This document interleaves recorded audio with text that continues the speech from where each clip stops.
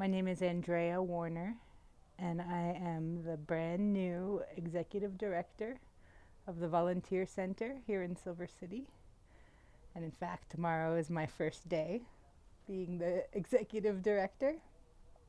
What brought me here to work at the Volunteer Center and at this lovely place, the Commons, is the work I did in the rural community I live in Meembrace, New Mexico, with the elementary school students at the local public school there. When my daughter was in kindergarten, I started gardening with her class and planting seeds with the children, and quickly realized just how much they loved it and how they would open in working with the seeds.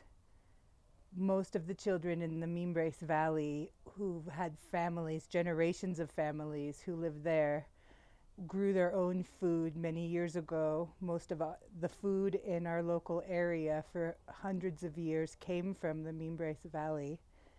And many of the children that I worked with recently told me they had never planted seeds, nor had they eaten any food that they had grown.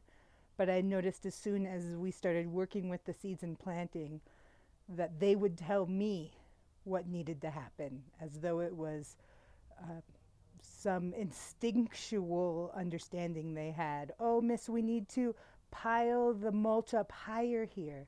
The seeds need to be planted in pairs in these holes. They knew, and not only did they know, but it made sense to them. There's so few things in our world right now that make sense to me, and I imagine so few things that really make sense to the children. And the fact that we can put seeds in the ground and that they grow and give us more seeds really resonates with the children of today and helps them to understand this earth we live on in a way that they don't see in their daily lives. Now, my daughter's now in 5th grade, and I've been gardening with the whole school since I started with her class.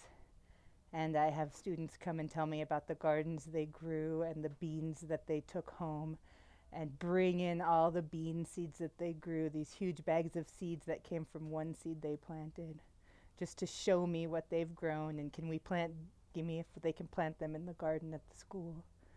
It became not only an inspiration to me, but a drive. It was at a time in my life where I was having trouble finding joy, and the elation I would feel after working in the garden with the children really pointed me in the direction of this food security work and actually getting kids' hands into the dirt, helping them to understand where their food comes from and that the food will keep giving and giving.